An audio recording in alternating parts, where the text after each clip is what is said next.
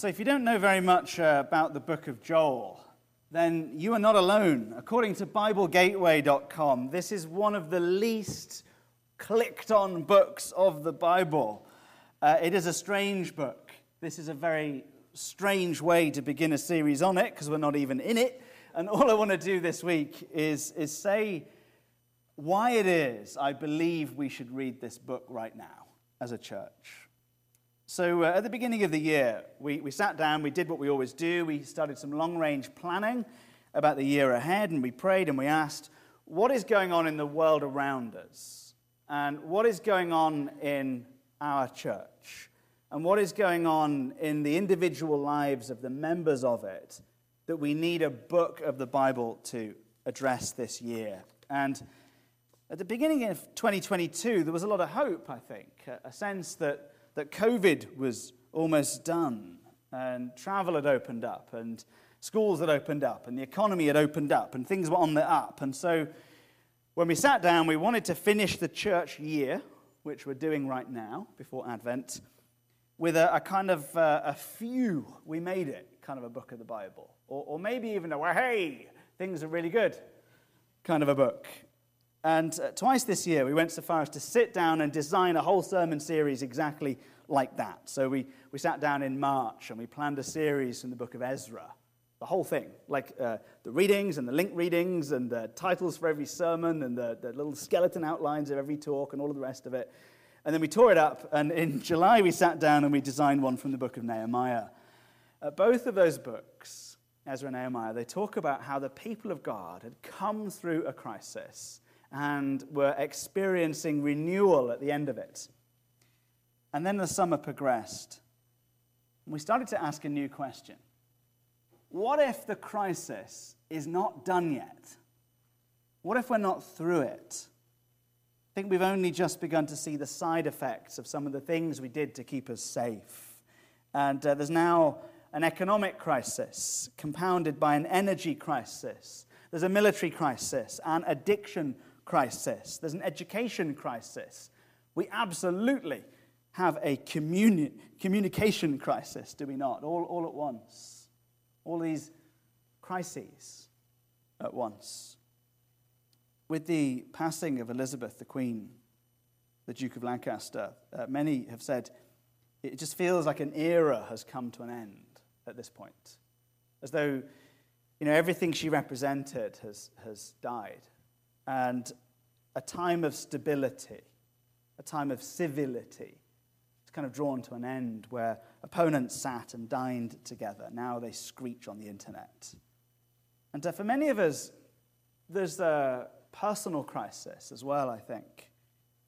Lots of us have lost loved ones in the last few years. We've lost jobs.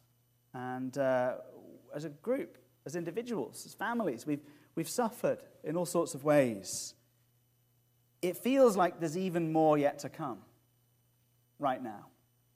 Like the nation is braced for more trouble. So we started to ask a different question, and the question is this: do you really have to wait until a crisis has passed in order to be restored by God? Or can you actually draw near to God at the lowest point? Can you get near to God when everything has failed? The book of Joel, 100% says yes, you can. It says, in fact, the first green shoots of revival or renewal will often poke up through the dry ground in the midst of the crisis, not when it's all well, but long before it is well. Renewal comes. So here's the setting. In Joel, there was no pandemic, but there was a regional crisis for sure. Their crisis, I would suggest from an experiential level, was even worse than the ones we've been through. And in this book, we're going to see that their land was devoured by swarms of locusts that came through. There is going to be an extraordinary amount of locust talk for the next 10 weeks. I just got rid of a stink bug from those Venetian blinds over there. The Lord could have provided a locust as an illustration, but it would not be enough. There were loads of them. And we're going to hear Joel speak as much about the esoteric eating habits of a grasshopper as we've been talking about how spike proteins bind and viruses spread. It's like the whole nation became lay experts on a hitherto obscure branch of science, and it was all they could talk about because all they saw was bugs. And what they did, their world was dominated by disaster. The locusts sweep through and they trash the fields. And as the economy starts to tank and begins to collapse, the religious leaders are in the temple scratching their heads, starting to wake up and realize soon, too, worship will be destroyed, at least as they knew it. Because the old covenant priests needed the produce of the land in order to do temple worship. And how do you do temple worship without animals and bread to offer? And without fire, without wood, without oil in order to make the offering? What are you going to do in an old covenant system that is premised upon the burning of material things if you've got nothing to burn or burn them with? What are you going to do? Facebook? Like, we can't even make it work most weeks. Like, it works fine on a Monday. Come Sunday, the enemy sneaks in and trashes the microphone, and we're left scratching our heads. Why is it like this? I do not know. And you can almost imagine the priests in the temple scratching their heads and saying, what are we going to do?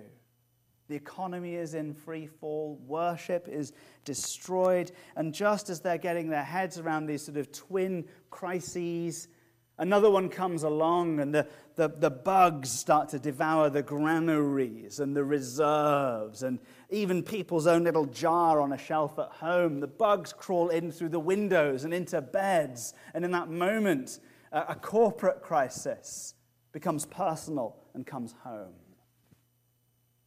Cascading crises for the people of God. That's the sermon next week. And then something occurs that turns it all around. A new mode of worship, sung in a minor key. They begin to lament. They gather. Core people gather.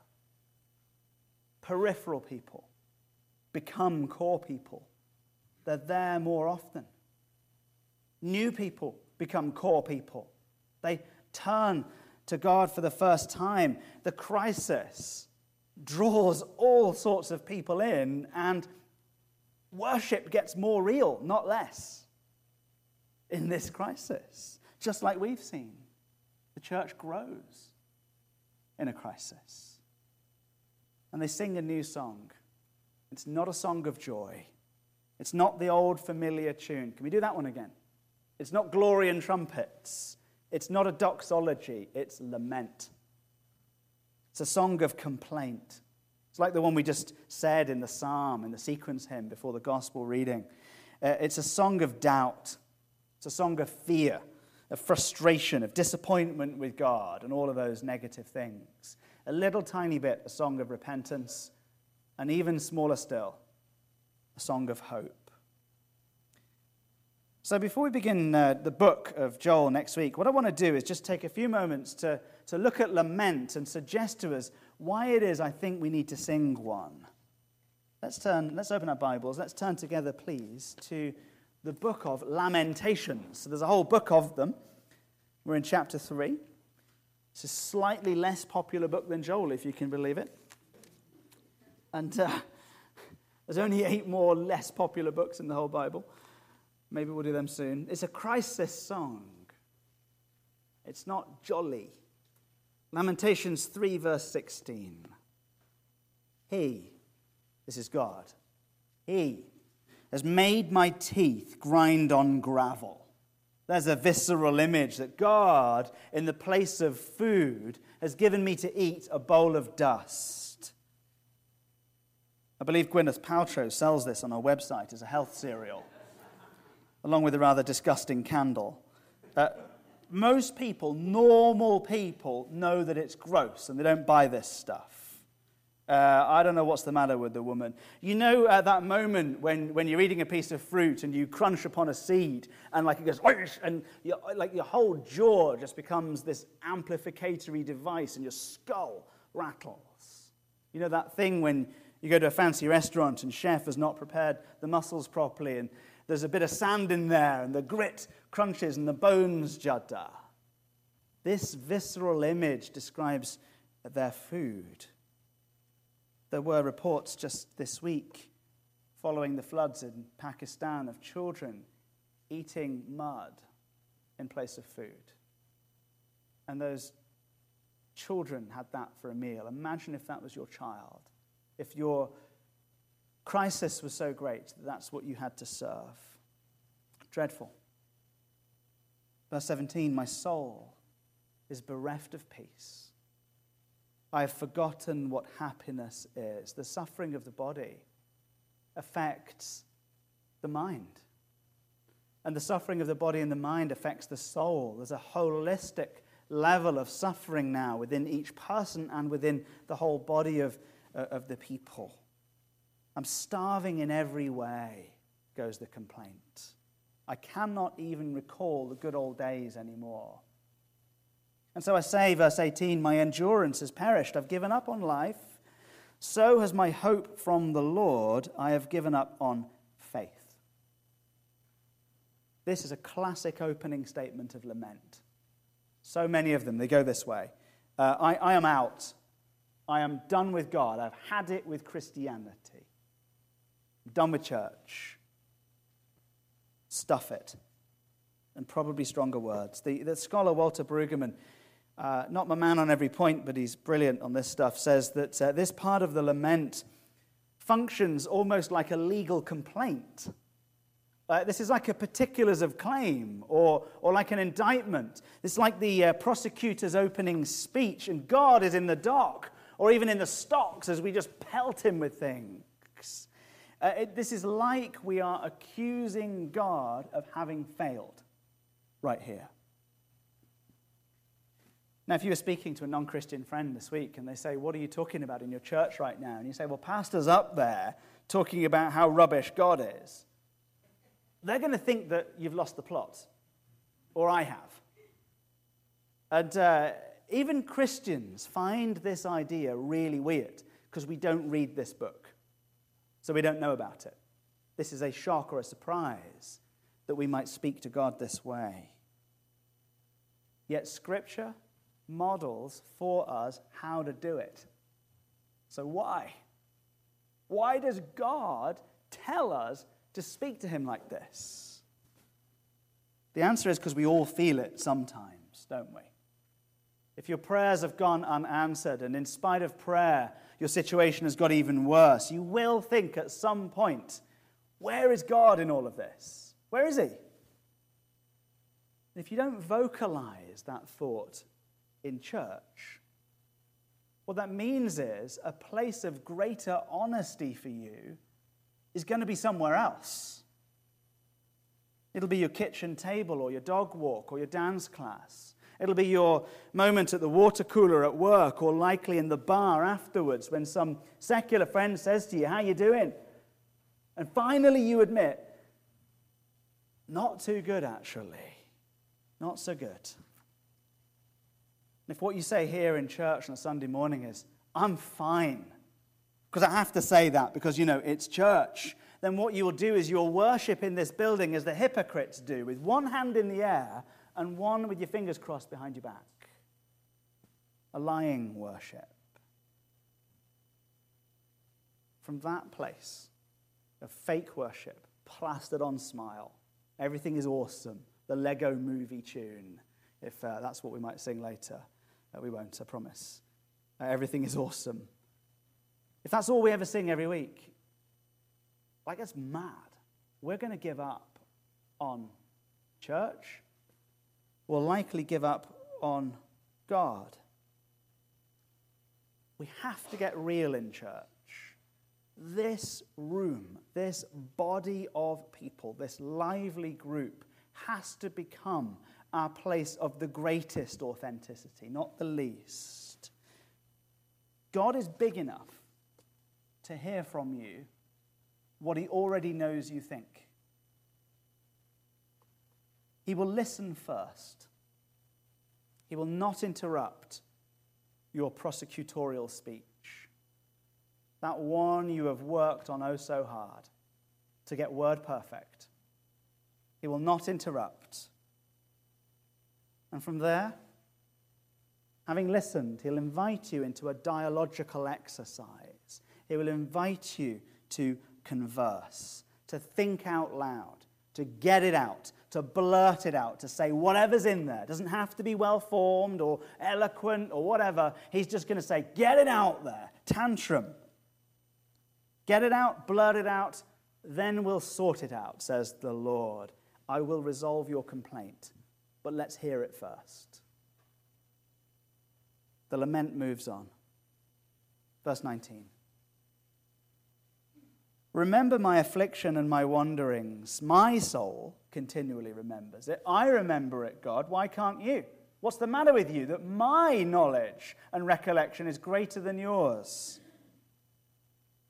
And no sooner is that said, blasphemy. The emotion shifts. Verse 21, but this I call to mind. There's a second thought now. Have you ever had a fight with someone and said a bit too much? You ever had a scrap at home and fought a bit too mean? One or two blows that were a bit too low? Maybe been a bit too loud, a bit too coarse, a bit too strident, a bit too good at finding the soft spot and turning the knife right there? Ever gone away from that fight and just second-guessed some of your remarks a little bit and thought to yourself, that was ugly? Have you ever gone away from an argument where you've said a bit too much and then spent the next hour or two of your life reasoning with yourself about why actually it was justified to say that thing? Well, she had it coming. If she only knew how I was feeling after all that I've been through. I've said this before. I've been there before. I've said this. Or, I've said this before. I've said it nice and I've got to say it nasty. And if they knew, if they were better, they would have... Like that. Have you done this? Have you thought like that? If so, clue. We don't normally do that unless we're also just a little tiny bit, how to put this gently, wrong. Now, it's completely normal when aggrieved, when upset, to exaggerate your case. It's completely normal to overstate your points, to get loud, to interrupt, to blurt things out, to just get it out there, kind of vomit. With rage. It's normal to interrupt. It's normal to say a bit too much in a fight and regret it. It is completely normal, actually, if you are at all self-aware as things settle down, to ask yourself, did I go a bit too far? Did I just maybe overlook one or two things in this argument? The lament goes on. I do admit, my understanding is not always perfect. Like, I do forget one or two facts. There are one or two little things from my perspective that maybe someone else would see a little bit differently from theirs, I suppose. But this I call to mind, and therefore I have hope. Verse 22. The steadfast love of the Lord never ceases. His mercies never come to an end. They are new every morning. Great is your faithfulness. We say this at every single funeral. We're going to sing it in a few moments' time. And if you're an underliner, the word mercy is the key thing. If you don't quite have the guts to use a Bible as it's intended to be used, you can underline the word mercy in the bulletin instead. But I do commend to you the defacing of Holy Scripture. It's a great way to learn. And what is, just buy a new one, right? If your Bible if you fill it up with notes, just buy a new one. It's all right. Mercy. Key term. If you've got one underlining in your whole Christian faith in you, and then just do this one, mercy. Because what is the one thing God always does? What is the one attribute of God that we always see over and over again? It is that he forgives. It is that God does good things to us even though we do bad things to him. We crucify him. Turns out he chose the cross for you. We kill him, he gives us eternal life. We sin, he gives us grace. So if God is a God of mercy, who does good things for us even though we do bad things to him, perhaps the crisis is not a failure of his character or a failure of his ability, but actually an opportunity to return. Do you see how being honest about your grief enables you to be honest about your needs? Verse 24, the Lord is my portion, says my soul. Therefore, I will hope in him. Hope is renewed in the crisis. When all these things in which we've placed our trust have been burned away, they've been exposed as what they are, temporal things. When people have died, and money has gone, and health has fled, and all these glorious things that we worshipped have been devoured by the bugs, finally, when it's all gone, right to the ground, then we are able to return. And the lament goes on. Verse 40. Let us test and examine our ways and return to the Lord. Verse 55. I called on your name, O Lord, from the depths of the pit, from the lowest of the low. And you heard my plea. You came near when I called on you, and you said, do not fear. Verse 58. You have taken up my cause, O Lord. The accused now advocates for you. Verse 59. O Lord, judge my cause. The accused is now the judge. He finds for you. And who is the one who is adjudged? Who is the one that bears his wrath? None other than he himself.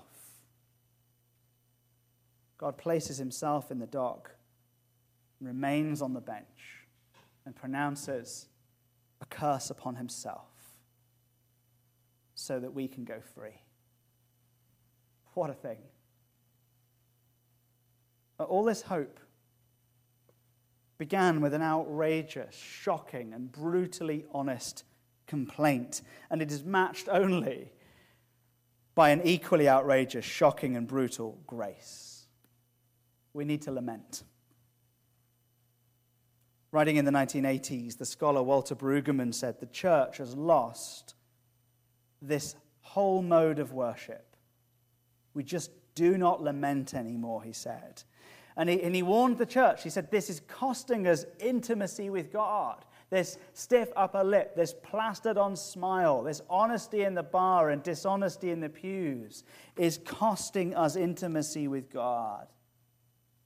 Very few contemporary songwriters are leading us to lament. One or two are getting it right. The Gettys and the Redmonds are getting it right. And maybe there are more getting it right, but we don't know about it because it doesn't go viral, it doesn't spread, it's not popular enough for us to know about it. There might be wonderful laments being produced in the world right now. The Black Church laments. But, meeting with Robert this week, just to talk about music a little bit, planning the music out, you said to me, didn't you, just how difficult your task is right now to do this. And Robert said to me, if we did a sermon series on grace or on power or love or something like that, we'd have thousands of hymns to choose from. If we did one on power and love, we could do Frankie Goes to Hollywood. I like that. There's hardly anything on lament. Like the church is having to turn to secular music because we're not writing the songs of God. Now, we listen to K-Love, and this is not a diss on K-Love. I do recommend K-Love. It's wonderful. If you go to Mr. Tyre, he will tune your radio to K-Love for you because he's a believer. But he's not called Mr. Tyre. He's called Mike. But if you go there, K-Love is always on. K-Love's great, not a diss on K-Love. Positive, encouraging K-Love, it's great. But I do wonder how a radio station would do if it were premised upon the book of Joel. Negative, discouraging, J-Love. Could have a jingle, J-Love. Like, it's harder, right? It's not easy listening. It's not good. I've embarrassed my wife with that song. There's a reason why they don't ask me to do jingles for the radio. It's really hard work to lament. It's exhausting to grieve. It's not easy listening. It is, in this sermon series, it's going to be like crunching on a bowl of gravel sometimes, I'm afraid. Not easy. It is deeper, though. It is certainly real. And I want to say to you, we cannot only talk about good things all the time. We can't only talk about how great everything is. If your life is falling apart right now, then you will eventually give up on that kind of a church. And you may even eventually give up on God himself. So we're about to embark on a really difficult exercise. This is not baby food. This is not mother's milk. This is raw steak. This is an actual cow that we're going to eat full with like the hooves still on. It's a tough meal that we're going to serve. But if you're suffering, you should ask yourself, does my church have anything at all to say about it? Or shall I go to Moe's Tavern and speak to that bloke at the end of the bar? And if your church does have something to say about lament, then there's a follow-up question. Can my church train me how to say it as well? The book of Joel says 100% yes. And indeed, the first green shoots of renewal start to emerge in the crisis for the people of God. Let's pray. Lord Jesus Christ, I pray that you would show us how to lament, make us aware of our need for it, and lead us into this dialogical exercise that begins with complaint and honesty. And Lord, as we get real with you in this season, would we in our own hearts see the first green shoots of renewal? And from there, would we as a body experience a corporate renewal? Would a revival take place? God, would you revive this town and this city and this land? Because we got real. And of course, because you have the answer. In Jesus' name, amen.